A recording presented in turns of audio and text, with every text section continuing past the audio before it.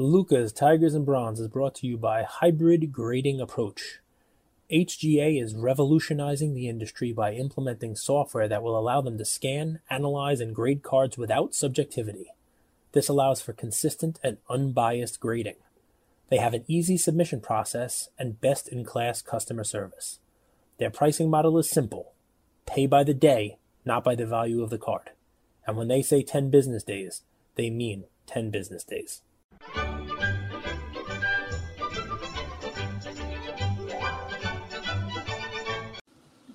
I mean, guys, this is what makes us having a daily show so valuable for me personally. I'm excited for today's show. I'm excited for the dialogue that we're going to have. And I think I'm going to learn a few things because, I mean, unless you're living under a rock by the point of you listening to this episode, you've heard the news about PWCC and eBay removing them from the platform, no longer allowing them to sell items on the auction. Cage, as soon as I told him this news, he said, well, they had a premier auction coming up. So we're going to talk about that. We're still going to give you guys two plays. We're going to try to be as objective as possible. We've just heard this news literally as soon as you guys did. So without further ado, Cage, welcome back to Lucas, Tigers, and Bronze. I guess you're a PWCC customer for a long time. Yep. What repercussions, what ripple effects will this have on the hobby? Before we talk about the business specifically, let's talk about the hobby. The hobby participants, customers like you, people have been using PWCC for a long time, whether that's buying and selling. You have money in the account. Share with us, if you don't mind, Cage. I know I'm putting you on the spot here. You might have to slick back that hair and get ready. What do you think? I mean, it's interesting, right? It's interesting because what was it, maybe a month or two ago, where there was an 86 Fleer Jordan that sold for, I think it was like only $180,000. Remember, somebody flash auctioned it. Mm-hmm. And, guys, we pull no punches here, right? So we try to be as honest as we can. PWCC was very quick to come out and declare it a, quote, an invalid auction at $180,000. I remember Ravel tweeting about it, saying PWCC said that the 86 Fleer rookie auction this week resulted in a 5-month low of the card. $180,000 has been declared invalid. And PWCC, they put this tile up, and they kind of blamed eBay. So let me find it. Let's be fair. Because as soon as that happened, you yourself said you were bidding on that card. You would have bid up to $200,000, and your bid was rejected by eBay. It's true. You yourself. It's true. But so here's the thing, right? They came out. I have the tweet. I pulled it up. June 18th, 2021 tweet. It's on a PWCC tiles. It's eBay experienced a site issue during a recent flash auction of the 86 Fleer, which caused a significant number of bids to be blocked. Numerous bidders contacted us during the auction's final minutes and after the auction had closed on Tuesday night, letting us know they were unable to bid. I wonder if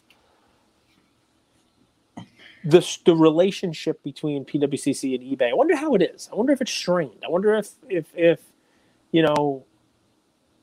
I wonder if this started it. I wonder if that's, I don't want to go back in time because obviously I'm changing the topic a little bit, but it's not the first time that there have been, some interesting back and forths on it. And, on that one there, when it was, eBay causing the issue, PWCC, who we love, I personally love as a collector, vaulting and the whole deal, they were very quick to come out and basically say eBay had issues. Well, today, eBay comes out and says it's PWCC that's having some issues. Not about that Jordan card per se, but it's about the bidding overall, right? You said something there, like PWCC, who we love, and we try to call it as much as as fairly, as objectively as humanly possible. Obviously, objectivity is so relative, but Cage, I love the people behind the business, right? We need to remember a business is a name, but there's also employees there. So like with the Only Alt situation, right? There's the business who did this, and who knows if that's one person or 3 or 10 that knew it. But then there's people that have left their jobs. They've been recruited to join this company. They're on the marketing team. They're doing events. They're doing sales, tech. So like it's important. And same thing with PWCC. It's important to remember this decision that eBay made, it affects a lot of people and a lot of people's livelihood that may have had nothing to do with these allegations. That's where my mind went immediately, because these are hobby participants. These are people, they came to PWCC or Alt or any company probably out of passion. They probably love cards and collecting and helping people in this whole space. And now this affects them. This affects them a ton, because overnight, I mean, Cage, how much of their business is run through eBay? All of it? 90% of it? 90 some. I mean, they have private sales. They have private, they do try to source cards for people and that kind of stuff. They do, they have that kind of side gig going on for themselves. And, they run the premier auction also, which is off, but that's a small monthly thing. You know what I mean? That's, the vault that we talk about, one of the great things about the vault is that you're able to just click and boom, put it into an auction. You know what I mean? People it's very ease of use. Like boom, it's going to go flash auction, or boom, it's going to go into the next monthly auction. Not only that, here's the question, right? I mean, I didn't dissect the announcement as much as I should have before jumping on, but there are people who have cards ending tonight, right, with bids on them. Like, are those auctions done now? Or is eBay allowing those to run their course and they're just not going to have PWCC, sell any more stuff? I mean, what's the actual fallout here? Did you read the whole announcement? Suspending. So they're not going to be able to sell. So I mean that doesn't really clarify for me, and obviously I'm not saying you need to clarify. It's just I don't know what the what the upshot is. Does that mean that if you go on eBay right now, that anything that was with PWCC is done? As a result, eBay has restricted PWCC's selling privileges on listings effective today. Okay. I don't know how much more clear that could be. Yeah, so that is clear. So basically, they're not going to let them list anything additional going forward. But I mean, their auctions would go to the end of the month, right? Today's the 17th. So there are people who consigned cards with them, probably round 2 cards, you name it, they go up in their end of their auction, who are not going to be able to auction their cards off. PwC has those cards and is not going to be able to list the ones that they would have listed today for 10 days out. That's a huge hit. It's like cutting the head off a body, right? If you have cards at the vault, you're like, the whole point of me having the cards at the vault was, well, not the whole point, but a part of it was to be able to sell them at the click of a button, to be able to list them on the marketplace using that tool that they built that was super, super awesome. Cage, since this is a show, we don't really talk about this stuff before, and we go sort of off the cuff. This was a little bit more researched in terms of Cage and I hopped on a little bit before talking about it. But let's pick a business. Let's go like oil refineries, right? Mm-hmm. There's a competitive advantage there. It takes some time to build that up. It's not a cafe that you could start overnight. The conspirator in me says, okay, so there's one oil refinery on the right side of the street. There's another one across the street, right? Mm-hmm. The one on the right side of the street, it's been successful. It's had money put in it, really smart businessmen and investors running it, and it's growing and growing and growing, and it's gobbling up more land, more real estate, more competitive advantage, more gas stations are buying from it. They start and they say, well, that one across the street is also doing pretty well. We could put them out of business. What if we go into the health department and, slip them a note and say, hey, these guys are doing some really shady stuff over there. Right. These guys, I'm not so sure they're following 100% of the health code policies of what an oil refinery should be doing. Maybe you guys should go investigate over there. You think there's some of that? Well, I mean, obviously they work in tandem, but are you trying to say that there's, they're now in competition with eBay's new, data platform that has come out, that PWCC has their auction archives, and maybe this is a way for eBay to view PWCC as more of a competitor? Is that what you're saying? Well, the interesting thing about PWCC, remember we had ComC on, and you said, everyone always thinks when they come into an industry, how do I compete with someone? Well, ComC's biggest advantage was they didn't compete with eBay, they worked with eBay, right? Yep. PWCC sits interestingly, they compete with a lot of people, right? They have a grading aspect of their stuff, so there's that part. They have the vaulting aspect, which competes with some people. They have the auctioning and consigning business, which competes with some people. So they compete with a lot of different industries, a lot of different people, not just eBay. There's probably consigners who aren't super happy that PWCC is around, because if they weren't, they might be able to own all of the market. Yeah, I mean, I would say though that this is going to hurt eBay, right? I mean, it's got to be, it's an interesting thing because I mean, eBay takes a huge fee. With PWCC's auctions, I mean, you're talking about millions of dollars every month of sales, right? You're talking about every year millions of dollars that are going into the eBay coffers in sellers' fees. So in that regard, they're not exactly competitors; they're sort of business partners, right? The same way that COMC would view eBay as a business partner, because it allows more eyeballs and whatnot to be on their auctions. Yeah, I mean, it would definitely be a big thing if what you're saying is like, they wanted to point the finger and say, hey, go look at these guys. I mean, it's really against their own interest. I mean, clearly eBay wants to have a clean platform. Nobody wants any kind of bidding, manipulation, any sort of, shenanigans going on. eBay has to protect that, which I think is what they're doing with the email. I guess what I'm curious about is, without anything further than what we have, is it individual bad actors? Because, one of the fun things about the hobby is there are people who are tangentially related to a lot of companies now.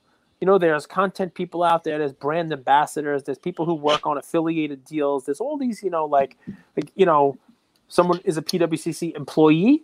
There are people who PWCC is affiliated with. There are people who are, so I guess I'd love to know a little more information about, and we're never going to get all the information, but I'd love to know a little more information about it, because is it just somebody who, PWCC has a handshake deal with, and they have a podcast, and it turns, they have an affiliated deal with, anytime you get a click on it, PWCC pays you a percentage of the click-through sales, and that person was found to be manipulating it, and eBay has said, all right, well, anybody in your world, anybody in your universe, it doesn't matter. We're gonna impute that upon you. I mean, so I would like to know a little bit more about it. Obviously, we're probably not going to have the luxury of knowing that. You understand what I'm saying? Like, I mean, is it PWCC sitting there with a scheme and manipulating the auctions and saying, okay, we're all going to bid on these auctions now? Is it that, or is it something that's a little more removed from the mothership? Do you think it was the Jordan $840,000 card that kind of was like, what is going on here? Is that what tipped them off? I don't know. But if you go back and listen to our episodes, I did say that it would be interesting if I were PWCC and I wanted to, highlight the increased valuation of our, grade deviations. That would be a great way to do it. Because your question, is there a lot of bad actors? I think when it comes to shill bidding, it's actually much more intelligent to shill one very expensive card than it is to shill a lot of kind of $5-10 from a business standpoint. But Cage, let me go a different direction if we could talk about this, because you had a response, and no one's hiring you to be their lawyer, but from a legal standpoint, what's going to play out? Because there's millions of dollars on the line. There's basically a business on the line. What do you see happening? How can this possibly play out? Well, not, subjectively, did PWCC do it? Is eBay right? Are they wrong? From a lawyer's standpoint, how can this play out? Any good lawyer is going to tell you they don't have enough information to make any type of a decision on this, and that's obviously what I'm going to tell you, right? I mean, you can't tell you how it's going to play out. What are the options? I'd love for Peter. Well, listen, it's a black eye, man. It's it doesn't even matter what the truth is behind it. But PWCC has had those before, and it seems like every week somebody else has another black eye. Whether it's announcing record sales that aren't record sales, whether it's eBay data. With the code, violating privacy rules or allegedly violating privacy rules, or whether it's, now today's announcement, unilateral announcement, one side from eBay, without any commentary from PWCC. It's interesting, man. That's what I will say. What are the options? I don't even know how to go about answering options other than to say this can't be good news for PWCC, especially when they are now faced with probably more competition than they've had previously. Now with other vaults opening up for people to put their cards into, with other competitors in the space, offering the same type of, functionality that PWCC is offering. Any type of, like I say, black eye like this, doesn't bode well for, customer engagement and new customer acquisition for somebody who's balancing out the equities between different competitors in that space. But yeah, man, I mean, listen, this is what happens. I didn't even get this email. I didn't even get this email yet. I've been clicking around trying to find this. I mean, I see obviously people are sending it around and stuff. I'm curious to see whether or not PWCC comes out and says anything. That's my biggest thing, okay. Right? I've said it a bunch of times, right? Come out and get ahead of it, right? Make sure that people know that you're, your version of it, your whole deal. I said, that's always the best way to do it. Be honest, be truthful. People will, be more likely to be a little more understanding. But like I said, this episode's going to be out a couple hours after it happens. So, So let's table it then. So guys, daily show, we give you daily takes. A lot could change. We've recorded this at 3 p.m. Eastern. The news came out at 2 p.m. Eastern. But we love you guys. We want to give you our candid response. So if things change by tomorrow, as with volatile situations like this, please understand we have a responsibility to do a daily show and to speak on this, but we don't have all the facts. We probably have none of the facts. Yeah, so we just have the message. We have the unilateral, one-sided thing from eBay. It's basically saying that they're suspending the privileges of PWCC. We'd love to have PWCC on and come talk to us if that's something that they feel like doing. If that's something they want to do, we'd love to have that. Maybe we'll reach out to eBay and have them on. We'll give an avenue for anybody to come and speak on it. To me, what I can tell you is my own personal take, right? That's all I can do, right? Because no one can do that. there's no one side or the other. This is my side, and I have a lot of cards in the vault, and I have money in my vault account that's being held from prior auction sales that I use to buy future things. And one of the cool things about that was, I had that money in there and I would bid on a future auction. I'd bid on a card. I'd bid on an item and say, all right, well, you just take this off of the money. You know what I mean? The money's in the account. I'll grab what am I doing now with that? I mean, I guess I should ask for my money back. I should ask for a check. We should just withdraw it. Yeah, it's not like money. Ask for my money back. There's a withdrawal button. I should be withdrawing my money, which is not good, right? Hey, give me my lunch money back, PWCC. Yeah, give me my milk money. No, I mean, and then the next question becomes, in addition to, asking for your withdrawal of your money, do you also start withdrawing your cards? Well, they just went through the whole free vaulting process too. Think about the that's a huge expense. It's a huge marketing expense with the potential of, hey, you guys could sell these quickly at the click of a button. Yeah. So there's my brain for you. I mean, like I said, we'll probably have more information about this. We'll probably have more details, and hopefully eBay will come out and give more details. See if it's a temporary suspension, if there's an amount of time to it, that kind of stuff. I mean, what people in markets, and we can call the hobby a market. What people in markets like the least. It's not good news or bad news. It's uncertainty. Right? Markets fluctuate in times of uncertainty, right? It's why leading up to elections, markets usually stumble or they're stagnant. And then there's a move after the election. Usually it doesn't matter who wins, but at least you now have certainty on where it's going to be, right? And certain things move because of that certainty. Right now, what we have is a lot of uncertainty. We don't know if this is a permanent thing, if it's a temporary thing, if it's something that can be fixed, if it's, something that's a mistake. And that uncertainty, it will cause ripples in the market with people who have their items with PWCC, I believe. Cage, ready for this next question, big dog? Sure. all things equal. So what would you rather have?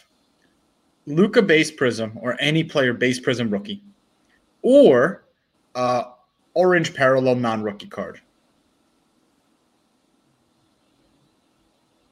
So Luka base or prism or an orange parallel non-rookie. Ooh. I think I'm gonna go with like a base parallel, like a silver or something like that, like a non-numbered parallel. I think I would go with that for Luka instead of an orange. Right? Is that what you're asking? No. Okay, so what are you asking? Base card, rookie card. Okay. Just a Or a rookie. second year, third year, fourth year, fifth year player in a short print numbered parallel, like an orange or a blue. If it's a star, if it's enough of a star, like a Luka, I'm gonna go with the second year orange. Because out of like 49. If it's somebody who's not a star, if it's somebody who's like a project, somebody who could potentially be okay at some point in time, that's never going to have the kind of overall mass appeal that a Luka would have, I'd probably go with the rookie. Have you seen the recent post of Select? So Select is now going retail, and people are freaking out. Freaking out. You've never been a fan of Select releases in general. Nope. Select was only hobby for a very long time. And now, you have Select Concourse, and let me count. There's 20 different parallels of Select Concourse, 20 different parallels of Select Premier level, 20 different parallels of Select Field level, and then there's these H2 hybrids as well, which have 5 or 6. Cage, this is kind of crazy. What do you make of this? It's Panini releasing more cost-efficient items for people. If everybody, you can't have it both ways, guys. You can't say you love the hobby and make money on the hobby and then say, but we got to find a way to get kids into the hobby. And then when Panini, comes out with retail releases that should allegedly be more accessible to people at different price points, you can't say, oh, they're ruining the brand.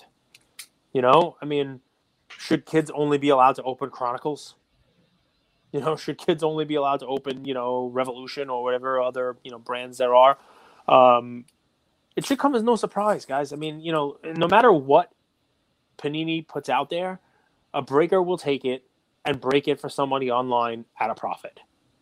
And if that's really what we're talking about, then I expect Panini to come out with even more stuff. I broke H2 Select UFC with Ian. We did 2 of them live. You hit anything? It's basically junk. You get it was $100 and something box. You get 4 packs of 6 cards in a pack. No guaranteed anything. No, it's like a blaster. There's no. Did you guys hit? Not really. We got a couple numbered parallels. You get six parallels in the box. A silver or 2. Maybe a red or a blue. Whatever it may be. But it's at a price point where people are able to access it and open it, and not every box can be a $4,000 Prism hobby box, right? So LaMelo doesn't sign his cards. Patches aren't used. Panini's printing a ton of product. Only alt stealing our data. PWCC shill bidding. No. Who is going to come in and save our hobby? You, Super Grover, Tim Grover. No, let's back that up a little bit. No one should be surprised by this, and it's exactly why I have talked about things like Kaboom, your favorite topic, right? Kaboom, right? Every year there's my favorite topic is adding value to our community by any means necessary. Right? So the value is would it surprise you guys if they just keep printing Select? Would it surprise you guys if next year Kabooms there's 500 or 1,000 of every one of them? Right, Panini's not stupid. They are out there knowing. Are you sure? They know what people like, and they know what they can and can't print, and the market wants more, and because of that, you're gonna get more. That's I know everybody wanted Select to be the hidden brand, but this is part of why we talk about the market doesn't want more. The market wants better. No, the market wants more. They want better. Not true. Luka Nation, let us know. Settles this debate. Does the market want more, or do they want better? I say they want better quality. Yeah, but it depends. More creative design. Depends more on creative photography. Market. Yeah. Okay. Dual patch autos. You're seeing that obviously you're wrong, right? Because people are still buying national treasures. People are still paying thousands upon thousands of dollars to open up national treasures, right? And some of those things don't even have the patch in them. The patch is not game worn anymore. The autos are questionable. Imagine being married to Cage. And You people see still- that you are wrong. Well, but it's great that in a perfect world, it would be great to have better art. It would be great to have limited product. It would be great to have, better quality control. But the thing is, Panini right now is trying to meet the amazing amount of demand that's out there. And the only way to do that is to turn those machines back on, like the Duke By brothers. churning out shit? By churning out stuff that the market will buy.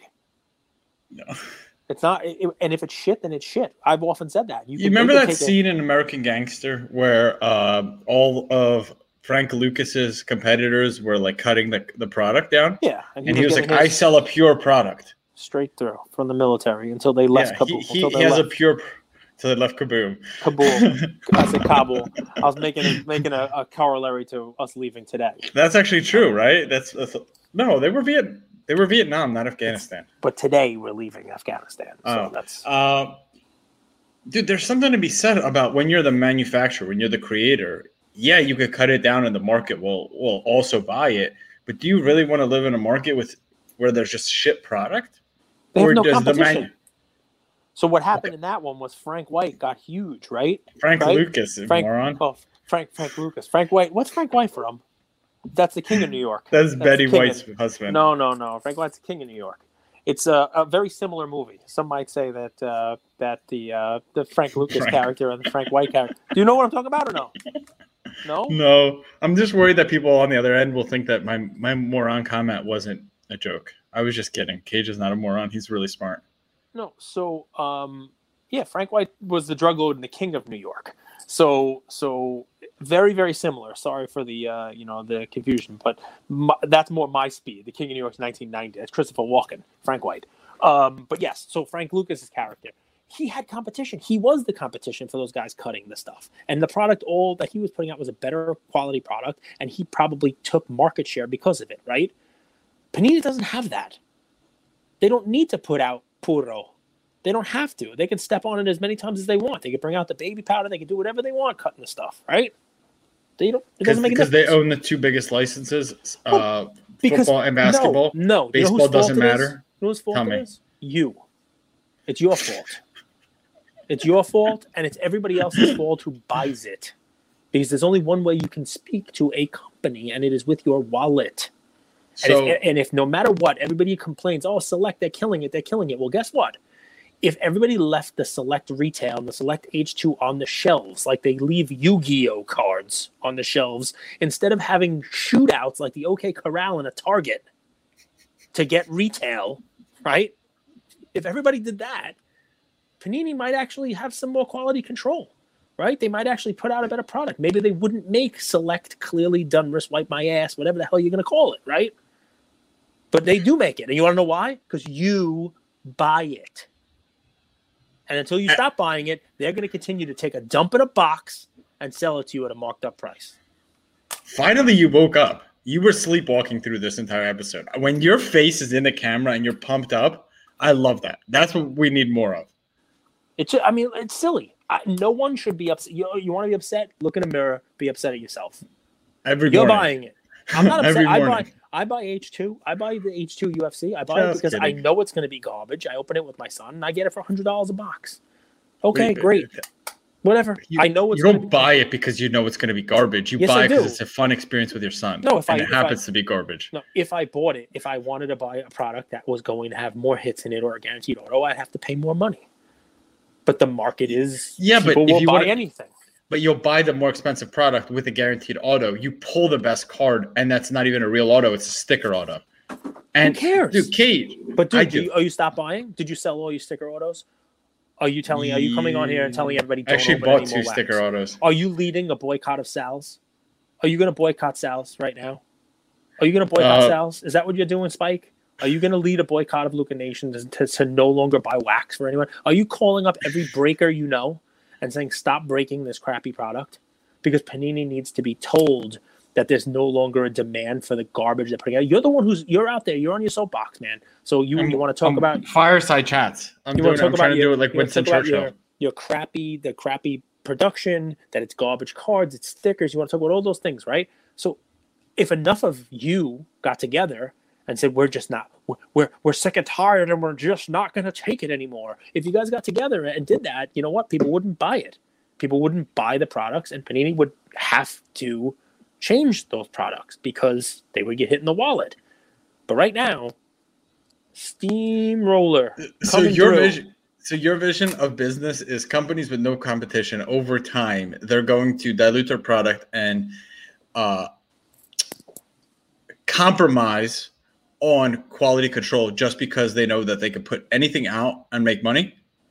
My vision is that that's exactly what's happening with Panini right now. No, that's happening. I agree. But there's no added little value system of like, we're a business and we should put out a high quality product regardless of our competition or not. 100%. That's too idealistic. No, they don't have to be idealistic. No one's holding them to those ideals. Nobody's telling them that they have a problem. Right. But remember, like in The Last Dance, I quote The Last Dance forever now, where Michael would never ask people to do things he doesn't do himself. It's the standard you hold yourself to. Think about that. Panini's standard now is to use non-game used jerseys. Quality control is poor at best. And now they're diluting their own products with this is the select print run. It has 6 1-of-1s, Cage. Yep. 6 1-of-1s. So people are buying them.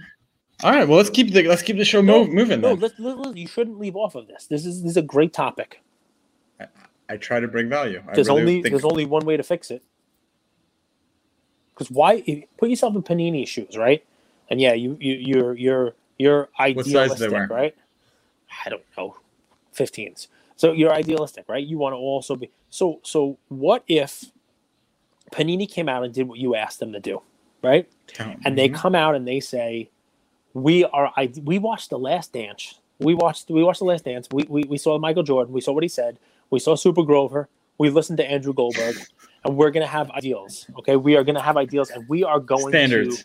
We're gonna have standards. We are going to and values. We're gonna put out a better quality product, and by doing that, we're gonna make sure we have game used jerseys. We're gonna make sure we have more on card autos. We're gonna do all of these things. We're gonna scale back to 2 1-of-1s per release instead of 6. We're gonna do all these things to Panini, to our customers out there. This is going to cause us to obviously have to spend more time on the products, more time making the products, because you can't put out the same quality in the same, you can't put out better quality in the same amount of time. It's going to cost us. It's going to cost us more. No. It's going to cost us more, gotcha. Right? And because we're doing all this stuff now, we're going to give you less product. Even though there's demand for double the product we're putting out now, we're going to give you 75% of the product. It's going to be better quality product. We're going to raise the price on all the product because Andrew and Super Grover and Michael Jordan said they don't like the product. Can I chime in here? Now. I'm saying break. You know what would happen? No, do you know what would happen? You can chime in right after. What would happen is people would complain. They complain about the fact that there's 6 1-of-1s. They complain about the fact that the product is diluted, and that they've tried to make Select happen for years, and now Select is basically the same run-of-the-mill garbage that everything else that Panini puts out is. There are 117 1-of-1s. There's a million parallels that aren't even numbered, and no one's ever going to know the full print run of the product. And everybody complains. But you know what happened if Panini swung the pendulum the other direction? The same people would complain again, because they'd say that they're being too greedy, they're charging too much for their products, that they don't need this, they're squeezing the kids out of the hobby. Why do they not have something out there for people to open at a price point that allows people to get into the hobby? So you know what I'm going to say? I'm going to say Panini, they may happen to be damned if they do and damned if they don't here, because we got a lot of whiners in the hobby, and I'm looking at one. I'm looking at one right now. Yeah. You've known me for like a year and change. How often do I whine? Never. I know you're not a whiner, but it's a great topic, and I do want to get a little heated on it, because it's easy to jump on the bandwagon and say, "Oh, Panini sucks." Let me jump real quick. Yeah. What I think your criteria for reviewing the situation is off. So you're reviewing the situation based on an effect or based on a response. Yeah. Regardless of what your decision is, people are going to complain.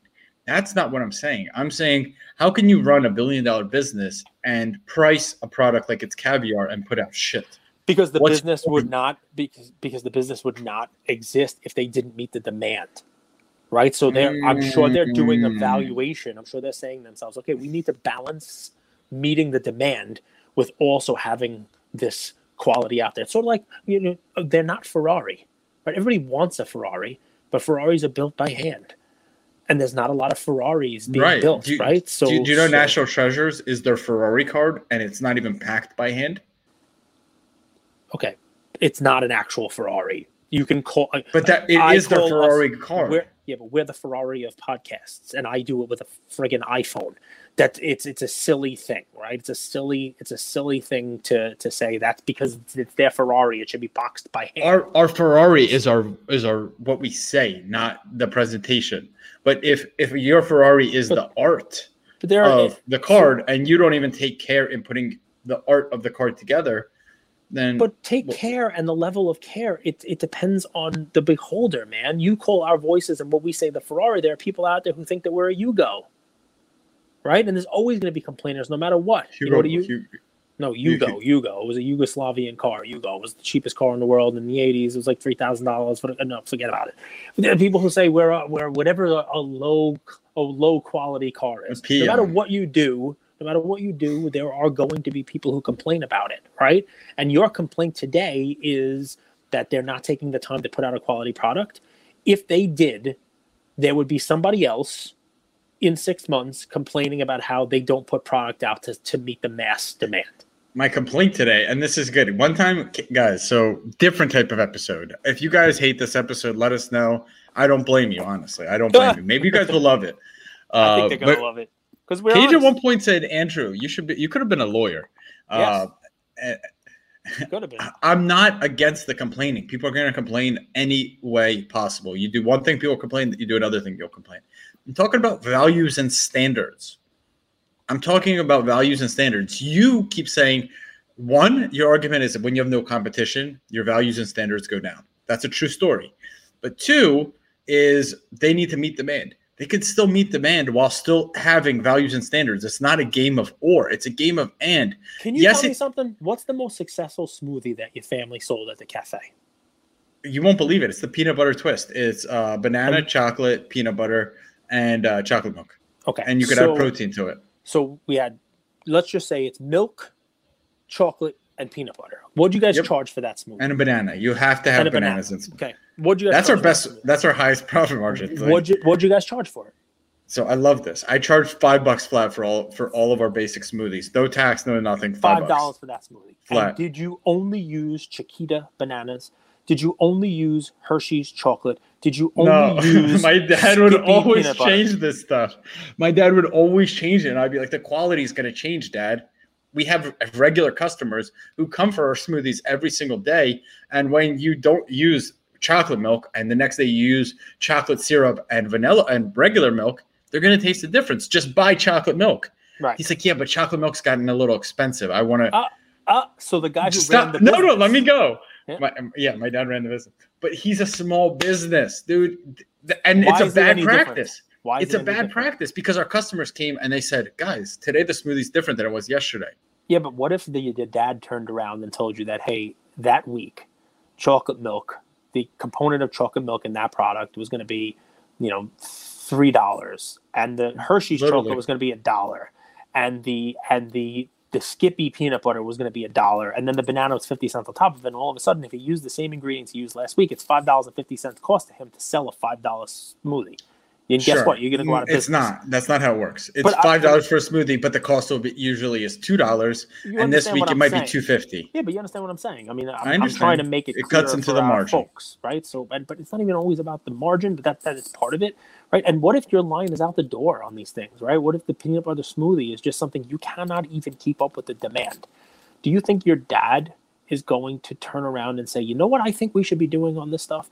Instead of letting everybody who's in my door get the peanut butter banana chocolate smoothie that they all want, that they've all heard about, and maybe I'm churning it out at 90% capacity to make sure that 100% of people get it. You know what I think we should do? I think we should let Andrew put gold flecks into this, right? He should get the truffle oil out, and he should shave black truffles that he's rooted through with his own schnoz, And he's going to make this like it's a diamond smoothie, right? It's going to be the most amazing smoothie because you know what? The 5 people who are actually able to get it when the other 95 walk out because they can't get a smoothie, those 5 people, they're going to love you forever.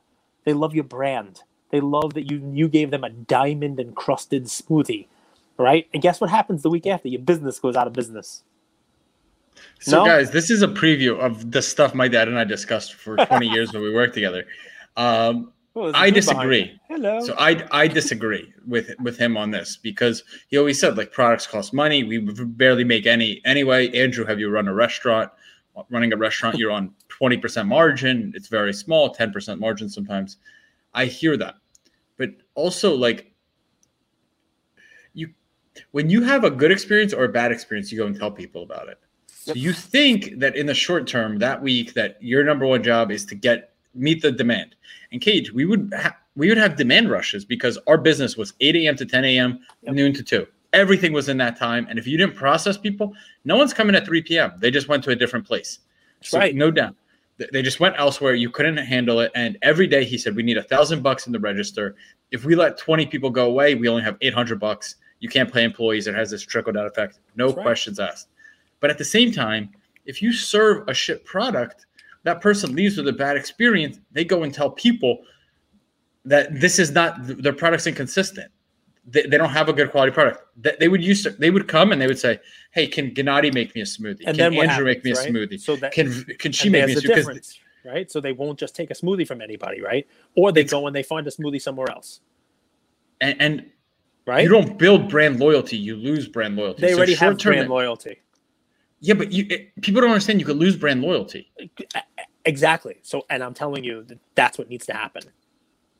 Because nobody is voting with their wallet right now. Nobody is saying to Panini, we're going to hold you accountable for what you're doing.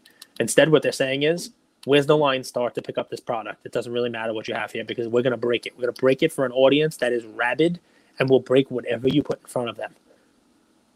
And until that changes, why should Panini change? Because I think what they would tell you if they were here right now is that it's better to keep 100% of the demand satisfied at 90% quality than try to be 100% quality and only have supply for 30% of the people. Guys, listening on YouTube, give us a thumbs up, give us a thumbs down. Let us know what you think of today's episode. Way different. So I think some of you guys might love it. I hope you do, because we're trying to be passionate about this, and you know what? We're not always going to agree. And I think that's part of. That's the only way I know. That's what I think. That's part of what makes this the best show out there. It's part of what makes this the best. And I listen. I love your points. And if I were in charge of Panini, I would not be doing what I'm saying Panini does right now. Right? I would not. Right? I would try to find some sort of a balance. I get what you're saying. But I also get what Panini is doing. I get it. And also, I've never had to make that decision. I've never had anybody demand product from me the way that Panini is having it demand. Now, we have a great podcast, and we try not to dilute the product, right? But it's a little different. What's going on with Panini, I hope this kind of demand continues. I really do. All right. Well, the demand for my plays is going through the roof ever since I've been making people money. So I saw a great post. It was from Yaniv Sun. You guys might know him. He's a blogger, good writer, all that stuff. And he posted this. He said, the Browns have the third easiest schedule in the NFL. Really, Ravens, Packers, and I don't know, one other team, but really easy schedule. And I see this team offensively taking a step forward. Peoples-Jones was your play yesterday, right? Yep. Can you imagine? Let me ask you, what do you think Odell's Topps Chrome 2014 rookie sells for? Ooh, I have no idea. In PSA 10? Yep. $200, $300. 2014 Topps Chrome. That's his rookie year, right? Mm-hmm. $60. Whoa. Wow. In a Topps Chrome. And here I am. I asked myself this question. I mean, what would Odell cards have been like if he came out, if he was a rookie in 2019, in 2020, 2018? His cards would be insane. After he made that one-handed catch, Cage, people would be going nuts. I remember I got very fortunate. I won an iPad for our work fantasy league. I had Odell on my team in 2014. Just crushed. out of sight, out of mind. He's annoying. He's a diva. I famously compared him to the Neymar of football. All those things are true. Thank you for all of that sound bites there. All those things are true. Odell is my play today. It's the Topps Chrome PSA 10. You go on 130 point. You see, Cage, what are you doing over there with that sound? You're killing me, Smalls. Okay, so I'm back now. Yep, a lot better. $58.99. That's a $57.99 fixed price. $55 on auction. $61. Guys, you could get Odell's cards. He's still the number one. I know the Jarvis Landry, Peoples Jones, all that stuff. I think they're going to start out really, really well. There's one here. Someone sold it for $30 on August 7th. His Topps Chrome from 2014. Take a look. I think it's an interesting play. Guy's still a talent. He's got swag. He's got charisma. So might be worth taking a look at him. I'm going to ask you a question on this. So last year we saw the expansion of base cards, right? And everybody was buying base cards of quarterbacks in football, right? And then base. And then there was an expansion, right? It was expansion out, just like, hey, buy numbered rookies, buy autographs. So let's expand to base cards. Let's expand to other sports. You name it. The expansion went all over the place. And one of the places it expanded to was position players in football. Everybody went crazy for Michael Thomas rookie cards. And then, he obviously got hurt and the whole 9 yards. Do you have any concern about recommending, a wide receiver? Tons. When most people I don't like to do it, but most of my plays aren't this way. But you have to balance out your portfolio with a little bit of high risk, high reward. Like you're getting someone who's a top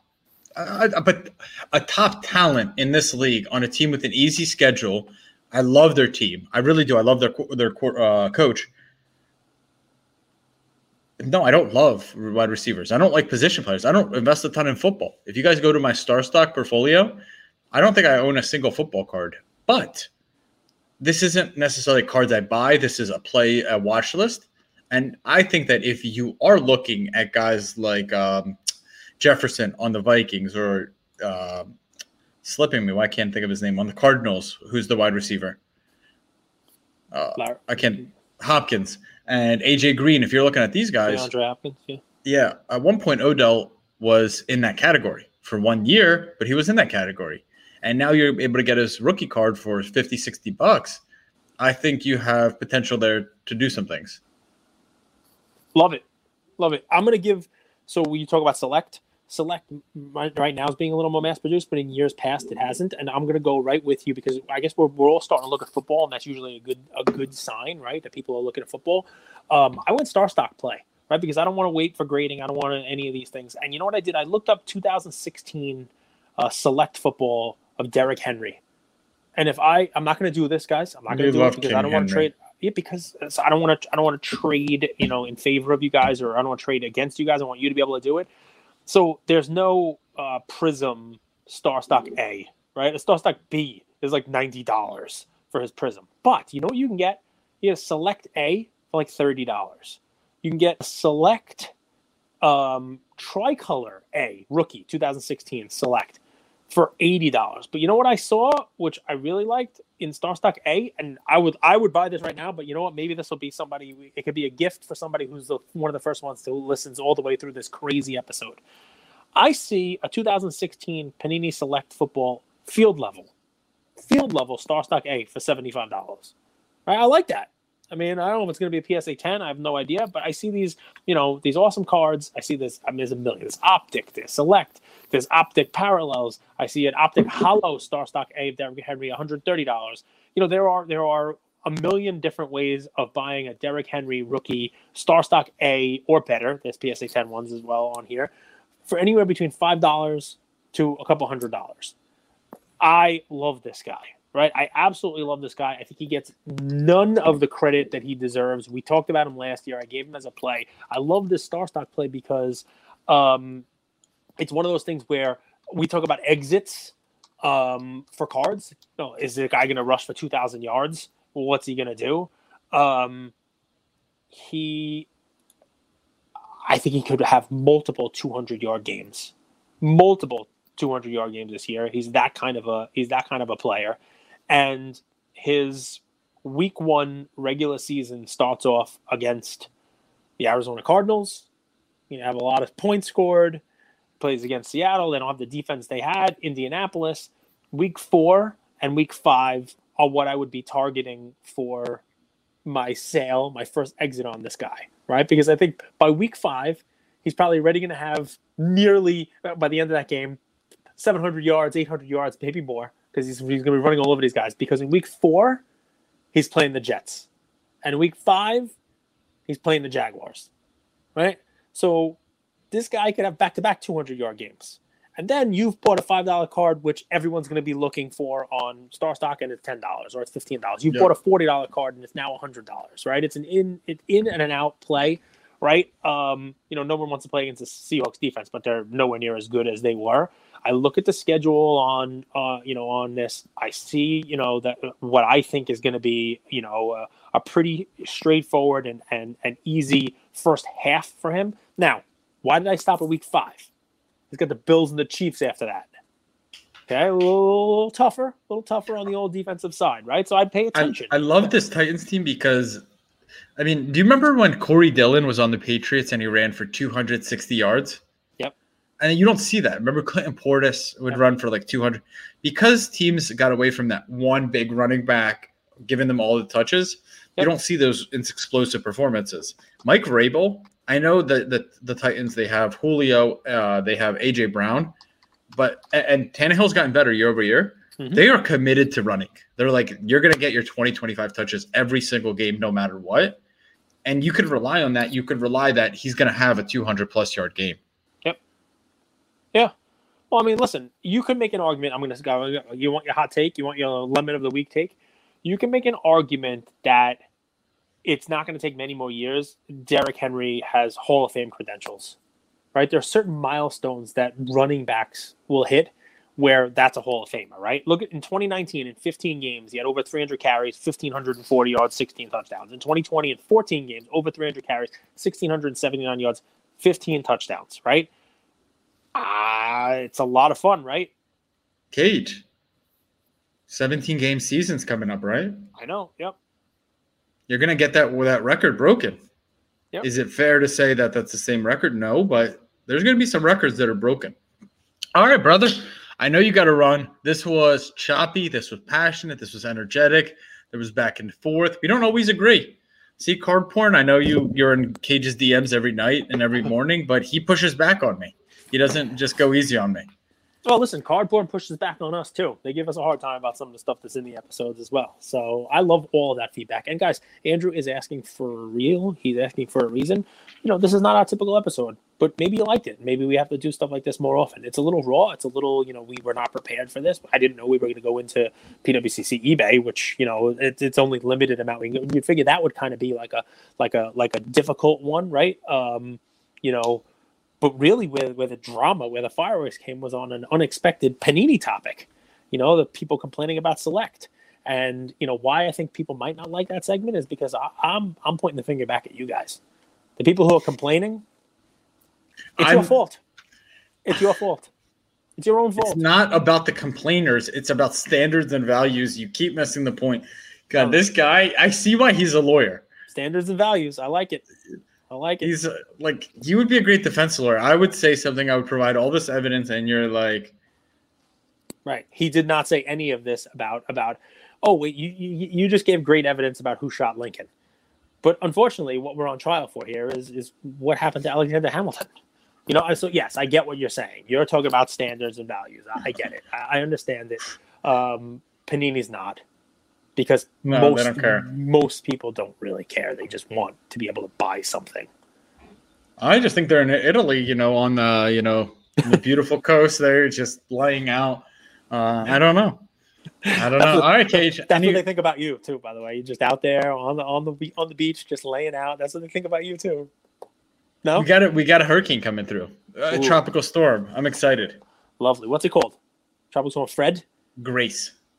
We just had Fred. Fred just came through. Fred, I'll get the residual rain from Fred soon. Guys, thank you very much for sticking with us on this one. This was a fun one. This episode of Lucas Tigers and Bronze was brought to you by Hybrid Grading Approach. Take it from someone who has personally submitted thousands of cards for grading. HGA slabs just hit different. They're top of the line, and color coordinated to match the card itself. The aesthetics are unrivaled in the industry. When paired with the ease of submission and the transparency of the pricing model, HGA stands alone as the best choice for grading your cards. I believe that once you try them out, you will agree. Thanks for listening, Luca Nation. Thank you for spending some time with us on another episode of the Lucas, Tigers, and Bronze Oh My podcast. Do us a favor and like, subscribe. You know what? Don't just like and subscribe. Everybody does that. If you like us, tell your friends, tell your neighbors, tell your enemies, tell everybody. And we hope you got something from spending some time with us today, and we'll see you next time. Thank you.